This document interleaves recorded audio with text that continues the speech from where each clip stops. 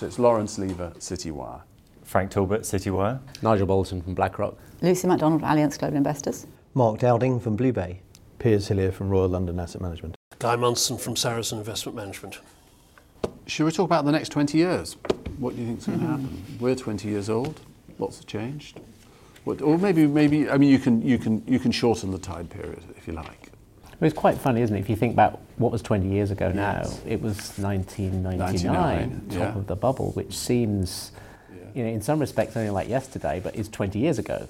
And Piers, I think you had the stat earlier. We were talking about what the FTSE had done over the last 20 years. Yeah, 6% nominal return over 20 years. That's an amazingly low number for 20-year return. So I would hope that over the next 20 years, actually your return will be higher than the 6%. I think the challenges we face, we all know what they are. Climate change is probably number one because it's top of the charts at the moment.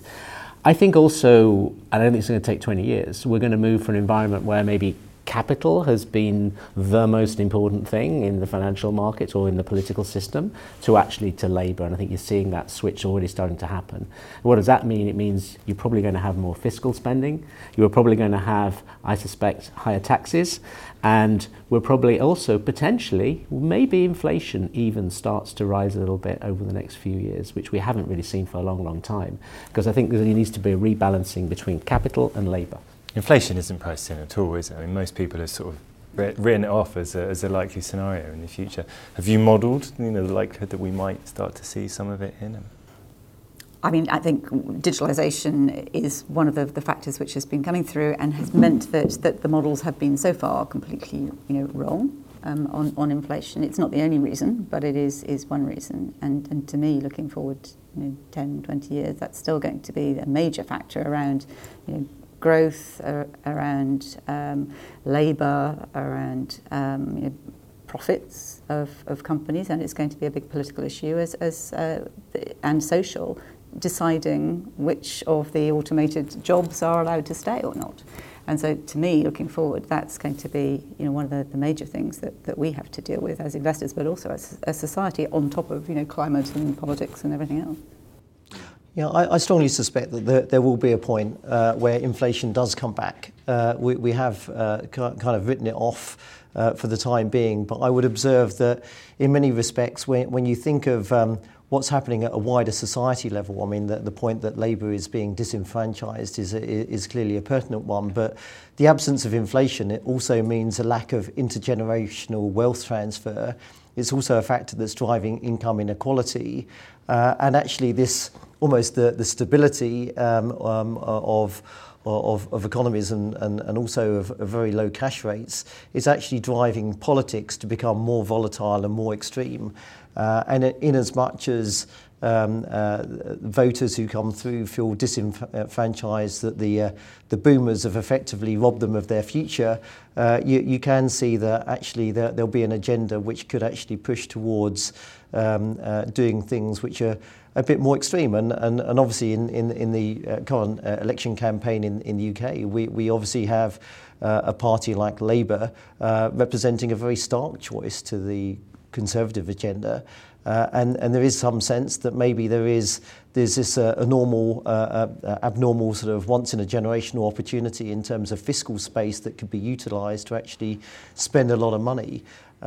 Now, ultimately, what I would infer here is that if inflation stays too dead for too long, the path towards Japanification may work like in a country like Japan, where society is very tolerant of such an outcome, but in the society in which we live within sort of westernized economies, there may be a sense in which people reach for more radical outcomes. I mean, even in Latin America today, we're seeing a bit of a uprising and a rage against the machine. And I'm not saying we're returning to the 1980s, but there could be a moment where actually the whole dial flips in the other direction.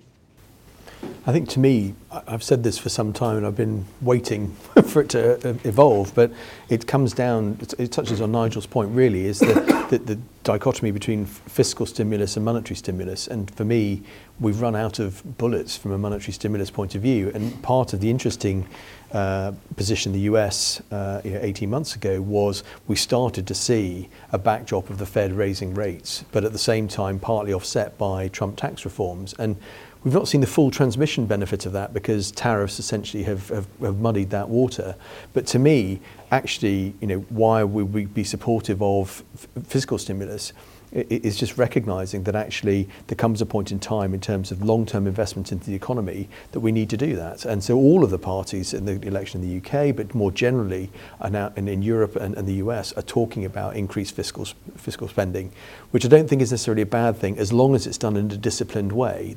Classically what happens though is of a knee-jerk response. So you get a massive splurge of spending which is not productive, actually just triggers wage inflation and creates more of a problem, then that is a real future challenge. But to me, actually, I think it's quite healthy for us to see strategic long-term fiscal deployment, and that will then at least allow central bankers to rearm the monetary gun for the next crisis that comes down the track. Exactly that. I mean, look, I don't know who's been in the US. You've just been in the US. I mean, fly to New York. I mean, the infrastructure is absolutely dreadful. So LaGuardia is the first new airport in the US for 25 years. I mean, the dearth of infrastructure there is shocking. I mean, you take a car. We have an office in Connecticut, and it's the number of potholes on the road. It gives you a bad back just going along the freeway. So the country is gagging. It's crying out for infrastructure spending. It's actually been a surprise, actually, given Trump's inner, more democratic leanings, that we actually haven't seen more progress on infrastructure. And if we do get re-election, then I do think that we re-election see of Trump. You think he'll spend? I think that you will see infrastructure feature as a more significant feature of policy on a forward-looking basis. Even though he promised it last time, it was a big part of the ticket, the bill they were. Well, it's the bit that is still left undone, right? So it could be the challenge for the second term. I think the two things we've had, I think fiscal I entirely agree with. I think the other developments we might see, I think QE is sort of reaching its limits, and I feel it's going to evolve into some sort of yield curve management. And we might get something that resembles a little the US in the immediate post-war years, where the Federal Reserve of Bank of New York was instructed to intervene every time the Treasury market went above 2.5% yield. Let's pick a number today, it could be 1.5%. And actually, it just becomes politically unacceptable to have a bond market sell off. And we actually get direct intervention into the bond yields, a little bit along the lines of what we've seen in Japan. I think the second thing we've probably got to prepare for is some sort of regulation of technology. And I think these sort of zero marginal cost businesses, which just get unlimited increasing returns to scale, probably need the regulator to step in. So if you put fiscal yield curve management and regulation of tech, you get quite a different financial backdrop and hugely different leadership in the equity markets. Unpick that regulation of tech. So that's well beyond taxation. You think it will breaking up monopolies? Breaking up monopolies. Breaking up monopolies, declaring some of them effectively as utilities, managed returns, because the irony of the growth stock market, the tech growth stock market is not only do you get the best growth, but you get the best cash flow. So it's not like 99 where you had a boom in asset prices but no underlying returns. Now you look at the cash flow of the big techs, it's very difficult to get off the train. Yes. So I think government will more than likely step in, and I think we've all probably got to prepare portfolios for that. So that'll be a negative for the US in terms of equity markets? In relative terms, yes. But there doesn't seem to be any other mechanism apart from the regulator Does anyone step else? in. I mean, that scenario, which is an interesting one you painted. I agree with that. I Do you? think definitely, and history suggests that. If you look at in the early 20th century, where you had great empires built, they were broken up. Regulation came in, like railways. Railways and oil and all that. You're kind of going to see a similar thing happening. The cloud, I would in some agree. ways, is that for our generation. The cloud. It's the equivalent of railroads or Why? Because it's just Amazon, Microsoft, and it's controlled really by 4 principal operators these days. Amazon, Microsoft. Cisco, key driver, Google, Google. Google and, of course, Alibaba and Tencent. No one's mentioned China. China, it's interesting, the inflation issue. China's got a horrible inflation problem today. I mean, triggered by pork prices and a number of other things. I mean, they're going to print numbers over 5%. India's got an inflation problem. So EM is inheriting some of the problems that were issues for us 20 years ago are coming back. They do have volume growth as well, though, which we don't have, don't they? I mean, they've got some. So one thing I just raised on that from a UK perspective. So part of the reason why I think we've not grown as fast as we have, we've had to have that monetary stimulus as long as we've had, is the fact that the outstanding sort of DB pension scheme immunisation. Hold on. Outstanding DB pension scheme immunisation. I think we have to put that into layman's language, please. So defined benefit pension schemes, Yes, essentially, there's a corporate responsibility to meet those future obligations. Yes. And for a lot of corporates, that's effectively stifled investment for a considerable period of time. Yes. And most of them have aimed to immunise their liabilities. So through LDI and stuff like that. Etc. And so you've had just mandatory buying of long-dated government bonds. It's why the linker market in the UK, is, its valuation defies logic, and the inflationary assumptions inherent in that. And so that's been a structural trade now for almost 20 years. Has it played out? No. Curiously, if you had a Labour government and the spending plans they're talking about, they might issue enough long-dated stuff to solve the problem. But my point is that I think you've actually had slower economic growth because there's been an obligation to want to fund that. And curiously, by dropping rates as much as we have, you've actually just made each time you do it, the liability gets bigger. But the problem is we're now starting to overcome that sort of proverbial, sort of rat in the snake type moment. And therefore... And then actually then start to see, constructive capital redeploying again. So, the IG market takes over from long-dated government bonds in terms of really driving capital. And the point on long-dated gilt valuations is something I feel very keenly. When you end up in a situation where investors are being effectively forced to put money into assets yielding a real yield of -3 for 20 or 30 years, you're condemning them to lose more than half their money in real terms. This is just bonkers. And it shows you that actually this is a policy failure because intrinsically where you're forcing pensions into such assets, effectively, and you're then valuing liabilities based on those inflated valuations of those bonds. Effectively, you're forcing companies to put money into pension schemes, which could be going to jobs and investment. This seems to me financial madness and real failure in policy, and something that I've personally spoken quite at length to the Labour leadership about. What's the solution? Well, the solution is you actually have a lot more issuance of said instruments. If a government can't actually achieve a rate of return that's better than -3 real, they probably aren't a government worth having, are they? I mean, you'd like to think you can achieve a better rate of return than that.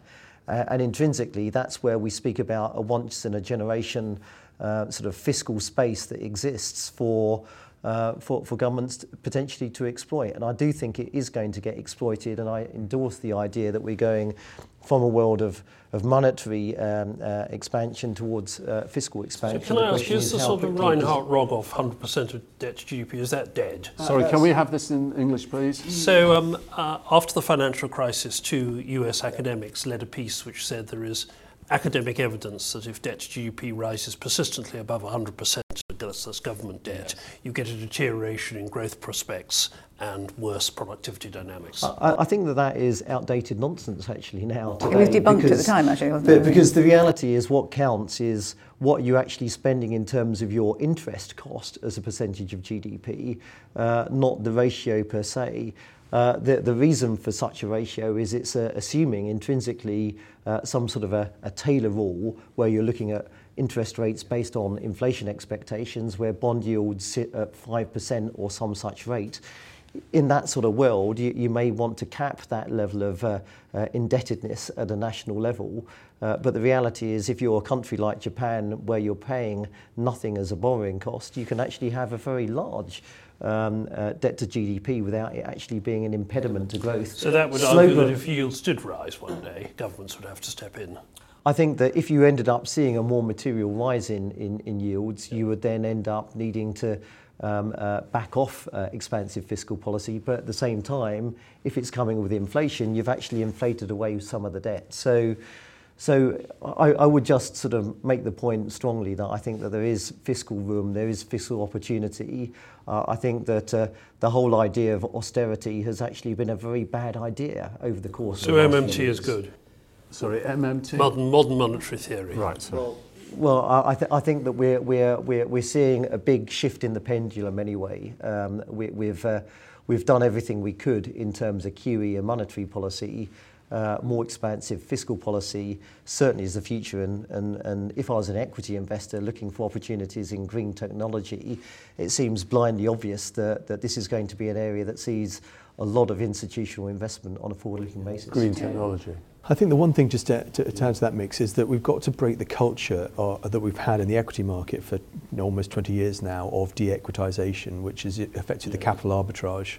And so whilst I promote the fiscal piece, I'm always worried when it's led by government. They're not fantastically great allocators of capital. They're great at providing sort of national infrastructure type projects and things like that. But ultimately, the way I'd like to see that operate effectively is give you the opportunity to deploy, for long-term investment, pensions, etc., to buy those assets. So the government sort of does the sort of design and build phase, and then hands the operating asset on. So you can either do it through linker financing, so issue linkers to pension schemes, and say you've got conversion rights when assets are constructed, etc., is a way of making sure the capital remains productive and is held to account, rather than just blindly allocated.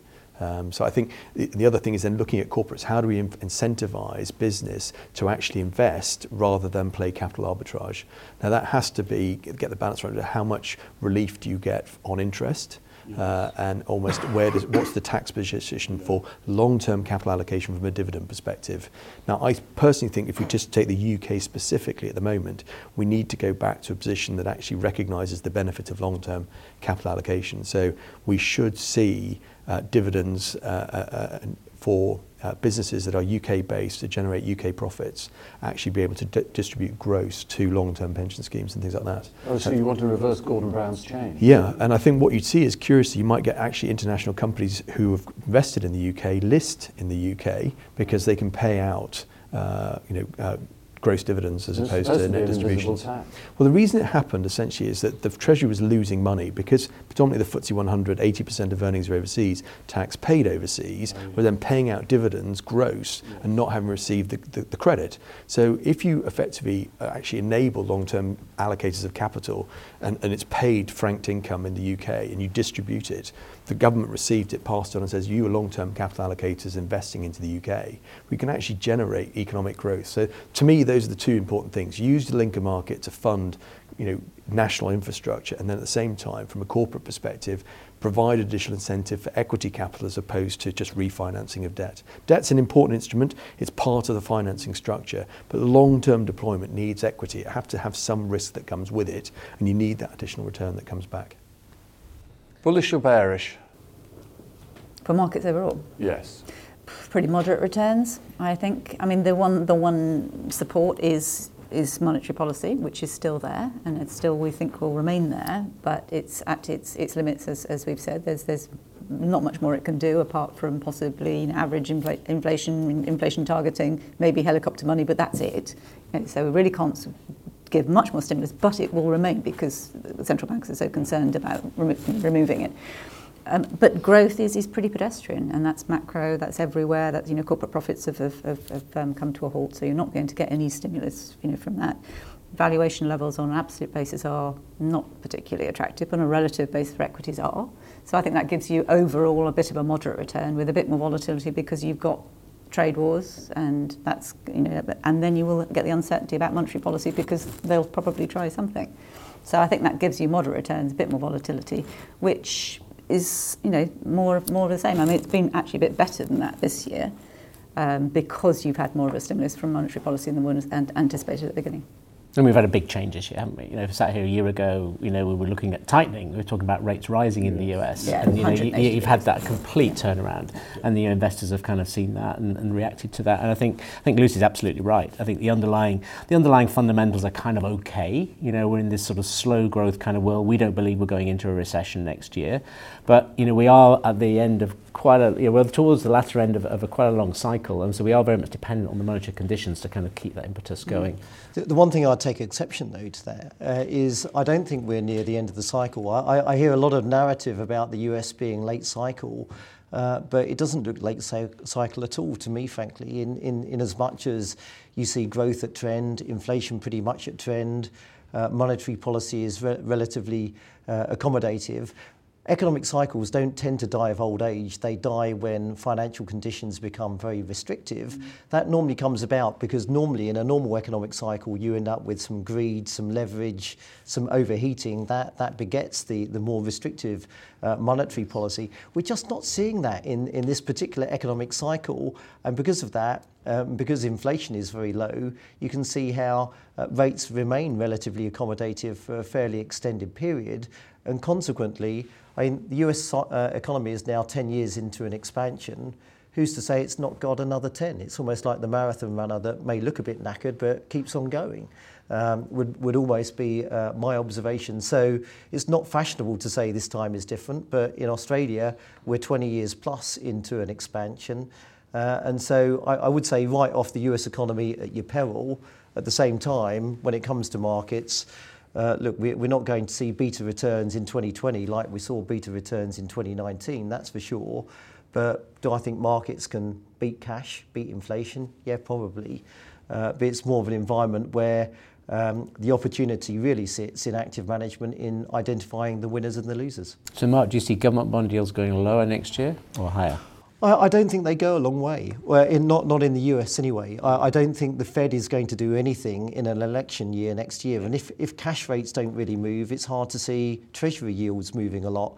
I think the country where you could see a bit more of a move in yields in an upward direction would actually be here in the UK, because here we do seem to be, unlike the rest of Europe, which is very reluctant to push the fiscal button. In the UK, it does seem like the penny has dropped. And we are the one economy that's racing towards that more fiscally expansive stance. I think that's a cut. Thank you.